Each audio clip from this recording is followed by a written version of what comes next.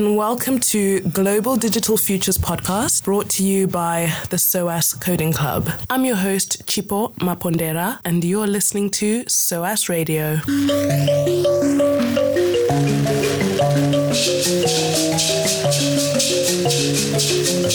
This week, we're speaking to lecturer Matti Pohjonen about research and technology in hard-to-reach locations. Matti is an academic working at the intersection of digital anthropology, philosophy, and data science. His work, developing innovative research methods for hard-to-reach populations, has taken him from Kenya and Ethiopia to India.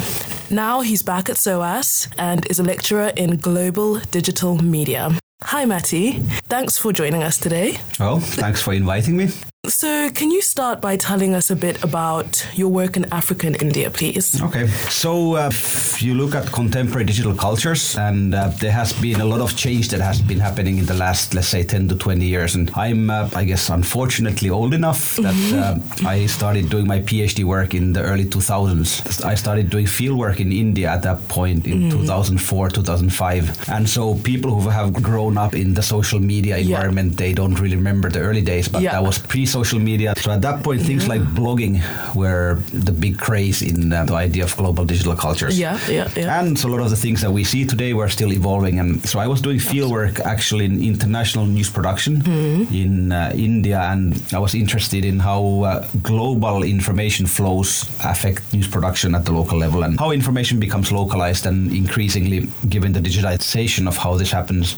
So how global news, international news becomes translated, and how news organizations are increasingly using digital technology to do this process. And so simple stuff like accessing information and accessing news articles and accessing images. And so I started getting in that, and at that point there were two major developments that happened, and one of them was blogging became a very big thing, and the whole idea of citizen journalism. And so I started, part of my research, I started getting interested in working with a lot of kind of cutting edge, slightly off the beat bloggers in India. And so that's when the Asian tsunami happened in 2004, 2005. Okay. So there was a big crisis that happened in especially Sri Lanka, and there was a lot of destruction that happened because of the waves that hit. And so a lot of the bloggers activated very quickly, and they started doing a lot of work around citizen journalism, using mobile phones to transmit information out of the crisis-struck areas. Okay. And this very kind of cutting-edge use of technology in a way to try to bring information from the ground up, and also at the same time challenge maybe the dominance of some of the kind of old established news sources. And so there's a lot of kind of conflicting things going on at that point, and including things like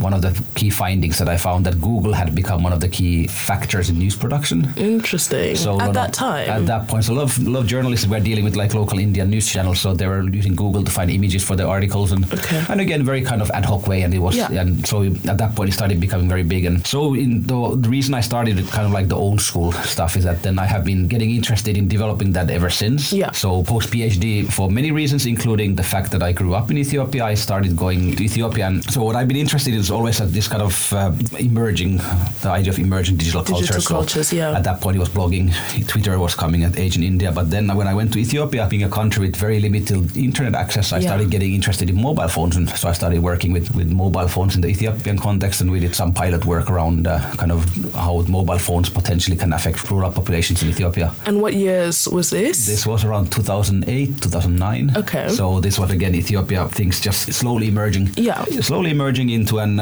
you're getting first time you get mobile connections, and so I did there's a book chapter I wrote on that, some on terms of like environmental activism and use of mobile phones in Ethiopia at that point. And so through many different kind of coincidences, and I got interested in another project which again we are dealing with like the slightly out of ordinary development in digital culture. So Ethiopia with at that point about 3 to 4% internet penetration rates. This was 2010, and so I started working for Oxford University on a major project on social media hate speech in Ethiopia. And again, the idea of kind of social media conversations, politics, very dominant in the European context, but nobody had really bothered to look at Ethiopia, where there was only like 3-4%. However, it had played a major role in the kind of ethnic conflict and the politics there. In what way? So in terms of Ethiopia has always had a very kind of a contested political system, and so the government, a lot of the opposition voices had been very innovative in the use of limited technology to bring kind of alternative voices, and the government had a very strong crack cracked down then on press freedoms, and so social media had emerged as the kind of space where you potentially could have some conversations, and especially linking the diaspora and the connections there. So then social media was perhaps the space where that conversation was still being had. But among a very small percentage of the population.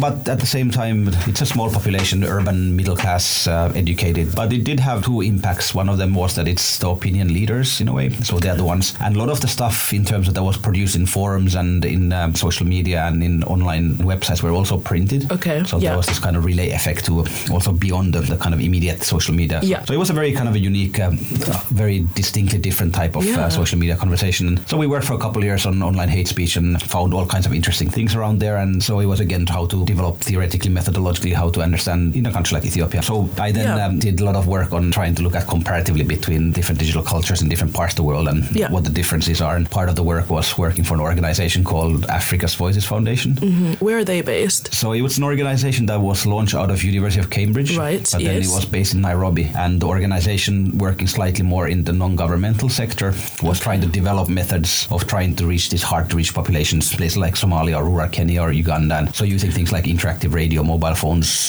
different ways of using like data analysis for languages that had not been as served by it. So we combined a lot of work with computational scientists and researchers and so on and so forth. And did work for like UNICEF and Oxfam and some of the major organizations as the kind of intelligence gathering, trying to listen to people's voices in their own kind of idiom and own kind of vernacular. When we think of digitization or digital projects in hard-to-reach areas, recently there was a talk by Vice President Mahamudu Bawumia on the importance of developing soft infrastructures in order to start these digitization projects. So his example of soft infrastructures was national IDs and also digital records of addresses. Can you describe the necessity of such soft infrastructures in sight of your research, and what did this impact have on your studies? So I guess Kenya would be an interesting example. Is if you look at the kind of digital development in Kenya, it's quite different what we see as a common trajectory, especially in the Western context. And so one of the classical examples would be M-Pesa, which is the mobile-based banking transfer system, payment system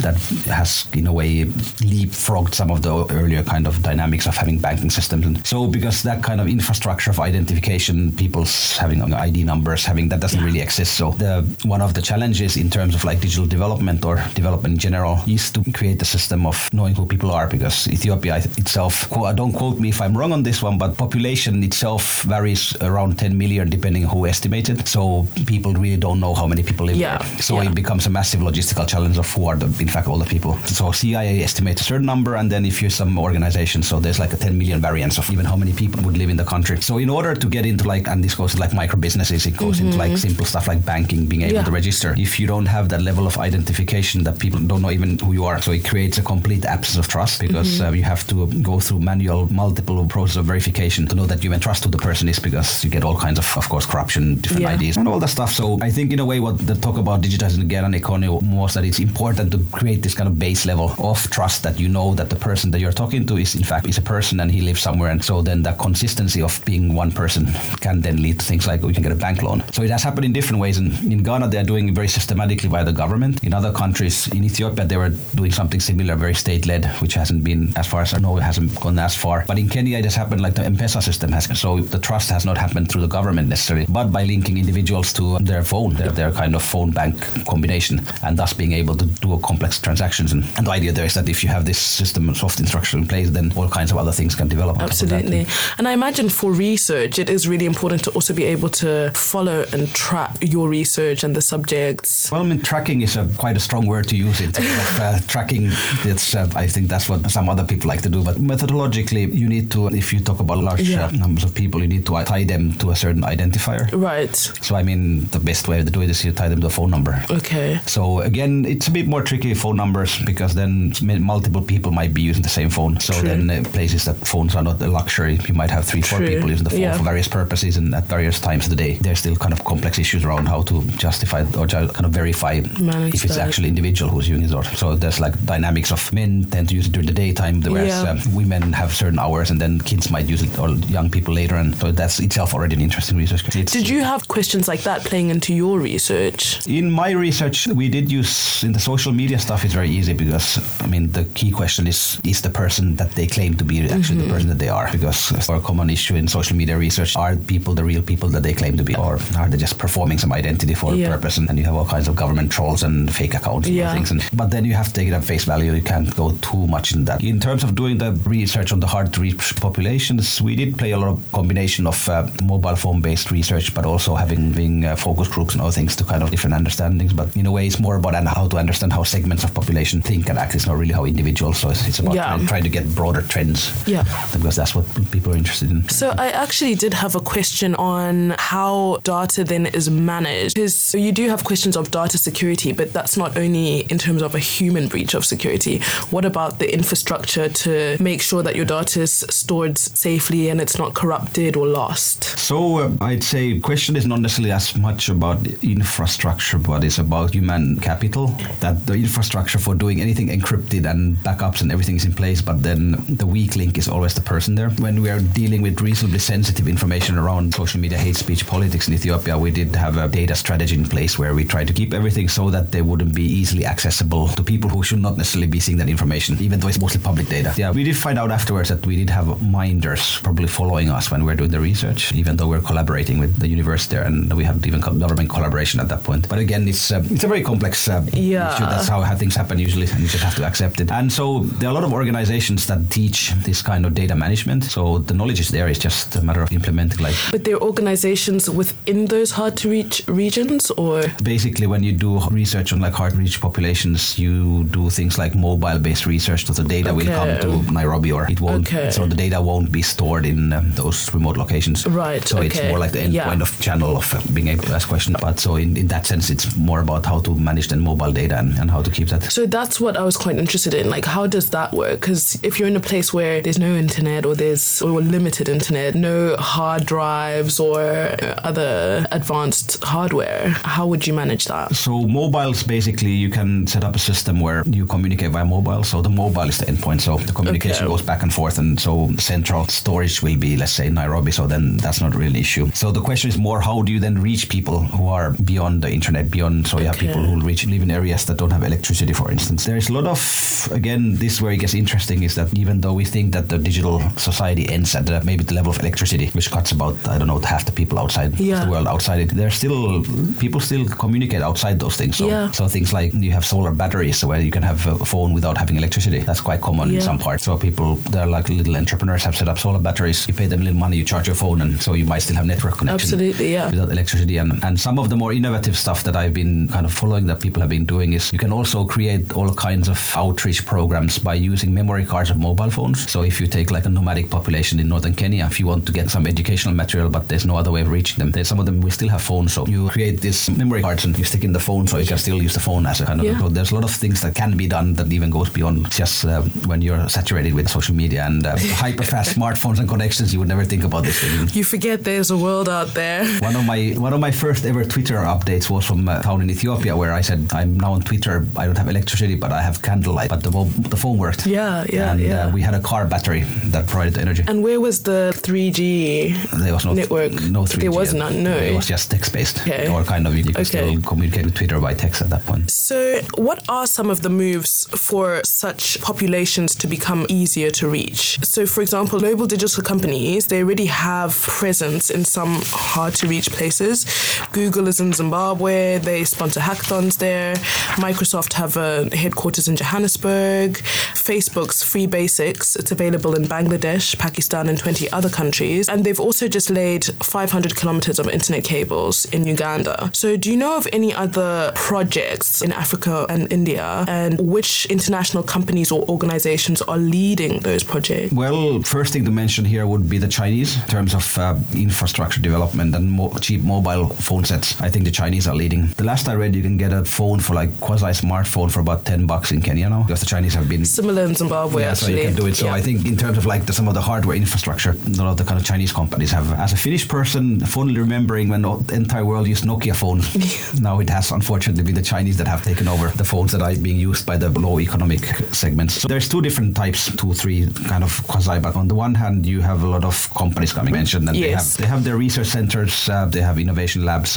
Very kind of the simple answer is that there's a whole untapped market that they want to get into. So there's a reason why Facebook wants to connect the world to this kind of free service, so they will use Facebook and that'll sustain their business models. And if that happens, then eventually you'll be able to sell ads and do some profit for population that haven't been a part of it. Same with Google, same with Microsoft. Microsoft used to be known, they have become slightly better in terms of corporate practices, but they used to do a lot of quite aggressive Windows marketing in countries like India at some point. They get people, you provide free Windows, so then people get kind of, it's like platform dependency, and then try to get like Linux, which would be an open source in terms of getting them off. And so in a way, you can't be really naive about it why the companies are there. And then you have a lot of organizations, both NGOs and what they call INGOs, which are UN major organizations who have their own innovation labs. And so you have UN Global Pulse, which works out of Uganda. So they do all kinds of trying to harness like computational big data stuff for partially linked to their work, but also kind of developing solutions that would be more appropriate, because these are the organizations that work in the development sector and their innovation is targeted towards kind of making that better. And research centers, so you do have a lot of quasi-company funded research centers and American universities who do work on things like liberation technology and Stanford and all kinds of sustainable innovation labs and all these things which are funded, which the whole idea is again slightly questionable. I have my doubts about that. By bringing a certain type of digital technology to the rest of the world, suddenly a lot of problems that exist will vanish automatically. And so there's a lot of that happening also in terms of American universities and other things working. And then you have a lot of domestic organizations, companies as well, and they are also emerging. There's this kind of big infrastructure of innovation happening in a lot of places, and they are interestingly also clustered around certain centers. So Nairobi is a big one, and I think Ghana is a big one. But of course, then you have a lot of parts that are completely left out. Like if you go like Chad or Central African Republic, exactly. Almost nothing happening there. You don't hear about anything there. So there's another kind of inequality in terms of even within that dynamic. But as you said about the corporations, because I also did have questions around like the motives behind their interest in being in these regions. What value is the data that's provided from their research or from serving adverts or from people using your platforms? What is the value of that data to them? So the simple fact, the Facebook business model is based on the micro-targeting ads for consumers. And so the value is basically what they call the different terms for bottom of the pyramid, the long tail, the next 500 million, whatever you want to call it. But the idea is that they'll eventually become quasi-consumers and into the digital economy. So by being able to be there already involved, this just dominated the market in terms of being able to, what Facebook does is sell ads and make a profit out of that, while providing, of course, the service that they do, people communicating on the platform. So, there's some philanthropist motives, but I think the primary motive still is... It's just commerce. It's basically untapped market, if you put it in a simple way. And again, both in good and bad, and Google the same and all the other companies. So I always feel quite disillusioned by the fact that, all of these innovations is mostly serving just commerce, really, in the end. What other possibilities do you think could exist? Even though it's serving commerce, it does have a lot of room for kind of digital development. So by having the infrastructure there, people can do things. So if you look at M-Pesa, for instance, it is commercial enterprise. It's not meant to be the kind of side effect or the consequence of that model also leads to all kinds of new ideas of digital development, which is not necessarily a bad thing. So there has been a lot of, in terms of alternative examples of more state-led initiatives. So Ethiopia, for a long time, they tried to do their own state-led kind of infrastructure based on education and connecting villages and stuff like that. And it worked for a while, but again, it wasn't a grand success because what the big companies do, they have the resource and the technical knowledge to do it much more effectively. So there's this kind of double-edged sword about it, that the governments are not really capable of doing things at such scale and so effectively because they don't have the money nor the resources, but then the companies can do it. But then obviously that comes with the host of problems that you have to be at least cognizant about. But I think it's interesting that people are now at least talking about all these things much more than they did before. And you speak about resources and, training. What sort of hubs or training or skills can be disseminated in these hard-to-reach regions just to encourage technology and innovation? So there is, again, a double-edged sword.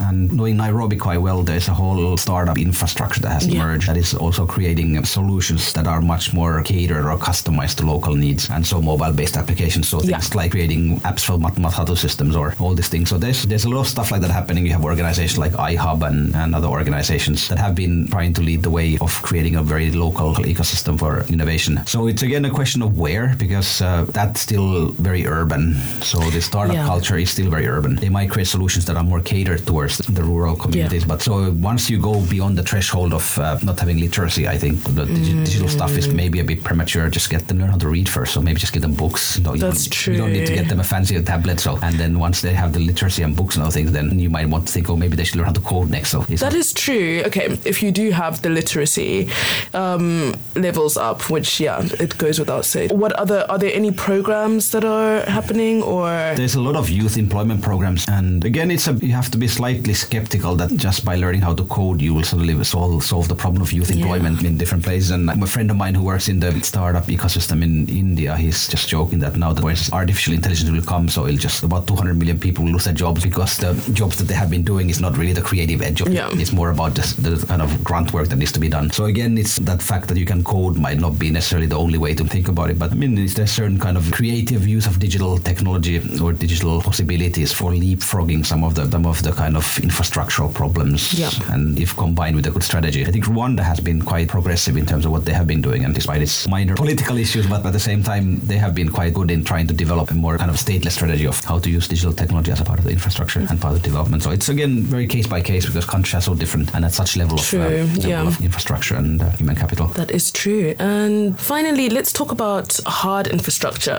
So Africa has fewer legacy systems or tech precedents. So you spoke about M-Pesa, which I think is something that was a creative use of technology that emerged from that. India is advancing much faster. I was reading about their several billion-dollar startups, and they have 450 million smartphone users, so there's high mobile penetration. What are the possibilities for alternative forms of the internet and other digital solutions in hard-to-reach regions, such as blockchain and such? I will go in reverse. So I think blockchain may be a bit premature to go into. There's possibility in terms of the decentralized structure, but it's so kind of cutting edge that I don't see it necessarily being popularized for the time being in terms of development. There are ways of doing it, but it has to probably happen first that it becomes much more widely adopted.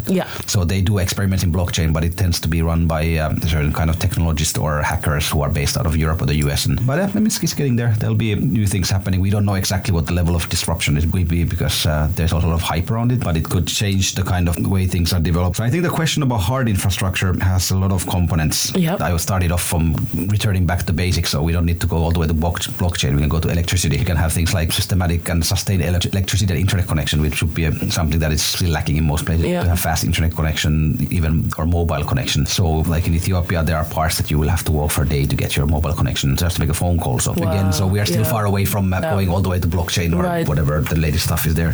So then a lot of the stuff is being developed. So then it comes down first infrastructure to give basic access. And so if people would have basic internet access, then you can start building on top of that, because then it opens up the next level of doing things. So I think one thing that is also important to mention is that how the internet is increasingly being centralized, and also at the hardware level, the kind of new services like that are being used, like Amazon Web Services and Google and other things. So they are based out of server because that's where the traffic is catering most of the European and maybe Chinese market. So again, there's this kind of infrastructure gap. So technically you can link stuff from rural Kenya to an Amazon server, but there are so many steps of the way that it actually can be a very slow connection. So there are all kinds of imbalances. So you're saying that they would need to have their servers on the continent? What I would like to see would be, and it might be in terms of hardware development, that you would have local companies that would start setting up local hubs. And this kind of decentralized model potentially would be, at least in the beginning stages, a more sustainable way of going forward. Is that costly to set up? If you have businesses, it could happen. So it's a question of scale. So they haven't been able to do it because the big companies do it much cheaper. But I mean, things like peer-to-peer networks. So you can have connections between villages without actually having to link to the internet. So there are all How does that work?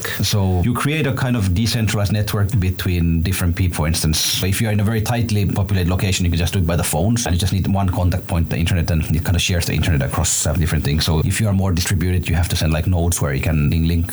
So you can start creating a more decentralized architectures for connecting the internet, which might be more suitable for the geography and that part, instead of having this cloud-based system where you have everybody connecting to the server somewhere in Europe. So there are ways, and local companies could jump in. In Ghana, a good example that they could set up the hubs for that. So if there was interest in development, that would take away a lot of global imbalances of how the infrastructure is being done, and it would take away the fact that you have to pull really expensive wires across large parts of land. So, and they are like in Ethiopia, the problem was when they try to get wires to the capital, the wires get stolen all because you are dealing with like long tracts of land, and so I mean, it's very simple problems. But big problems in Zimbabwe. They steal electricity wires. I can't tell you how that's the very frustrating that is on a daily.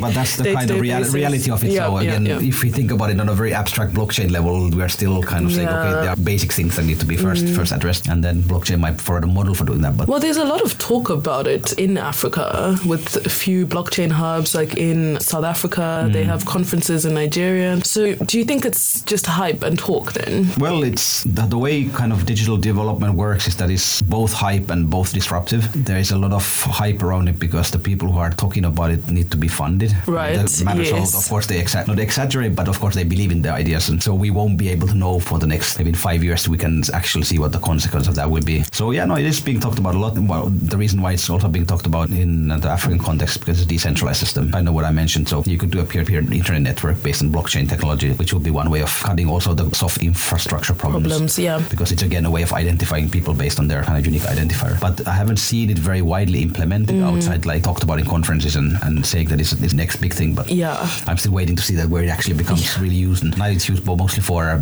Bitcoin markets, which are, I don't know exactly how it goes up and down. And at one point you make millions and next time it collapses. And exactly. So it's very chaotic at this point. Do you have examples where peer-to-peer mobile connectivity is working really well? I don't know how well it's working. So there's an app called FireChat, which was developed for the use in crowded concerts, because when you have a big concert situation, the internet connection or the mobile connection becomes unreliable because of the mass of people. So it was a peer-to-peer communication network based on, like, I think Bluetooth, or you have to be quite close to people, but it works in crowded situations. Yeah. So then it got picked up in Hong Kong, where they used it in the umbrella protests, because the government tried to shut down the connection so they could still maintain communication without having actual connection to the internet. So then the reason I'm just saying that, I don't know, because when I was in Ethiopia the last time, I was sitting in some cafe in the north of Addis in Piazza, and I suddenly had my phone open. I realized that they had a FireChat connection there. So I didn't know. I never had the time to go actually check if they use it widely, but I've just seen signs of being used, but I haven't had the time to go explore more in detail. But I suspect these are the things that we don't really know as much. You need people to go and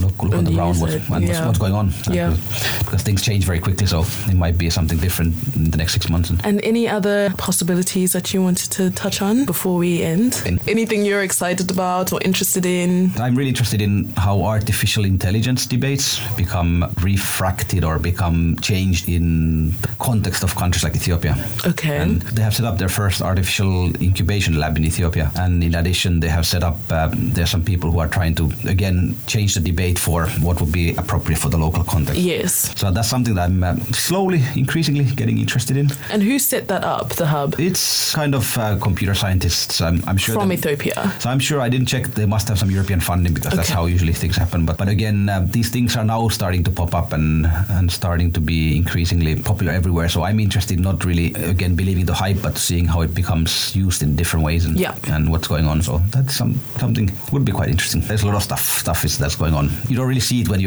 you're based in London, so you're quite you have disconnected to be from on the ground. The UK and Europe is light years behind, like the cool innovative stuff. So you don't really see much going on from here. You need to be there. Well, thank you, Matti. A lot of interesting insights to discuss there. So you can learn more about Matti's work at www.mattipohjonen.com. That's MATTI-POHJONEN.com. For a view on how the internet is experienced globally, and also how some countries are creating their own versions of Google and Facebook, read Almost 50% of the World is Online. What about the other 50% on the Guardian website. For more on the opportunities and implications of tech corporations investing in developing countries, read the Wall Street Journal article, Facebook Pushes into Africa. You can read more about India's billion-dollar tech startups. In the Bloomberg article, India has already hit a record number of $1 billion startups this year. And the BBC article, Is Blockchain Living Up to the Hype? Questions whether the Bitcoin revolution has come to fruition and some limitations of the technology. You can find the SOAS Coding Club at www.soascodingclub.com. Follow us on Facebook at SOAS Coding Club and on Twitter at SOAS Coding Club. And that's all for today, but we're here every 2 weeks, so don't forget to tune in to discover more of what's happening in the global digital futures.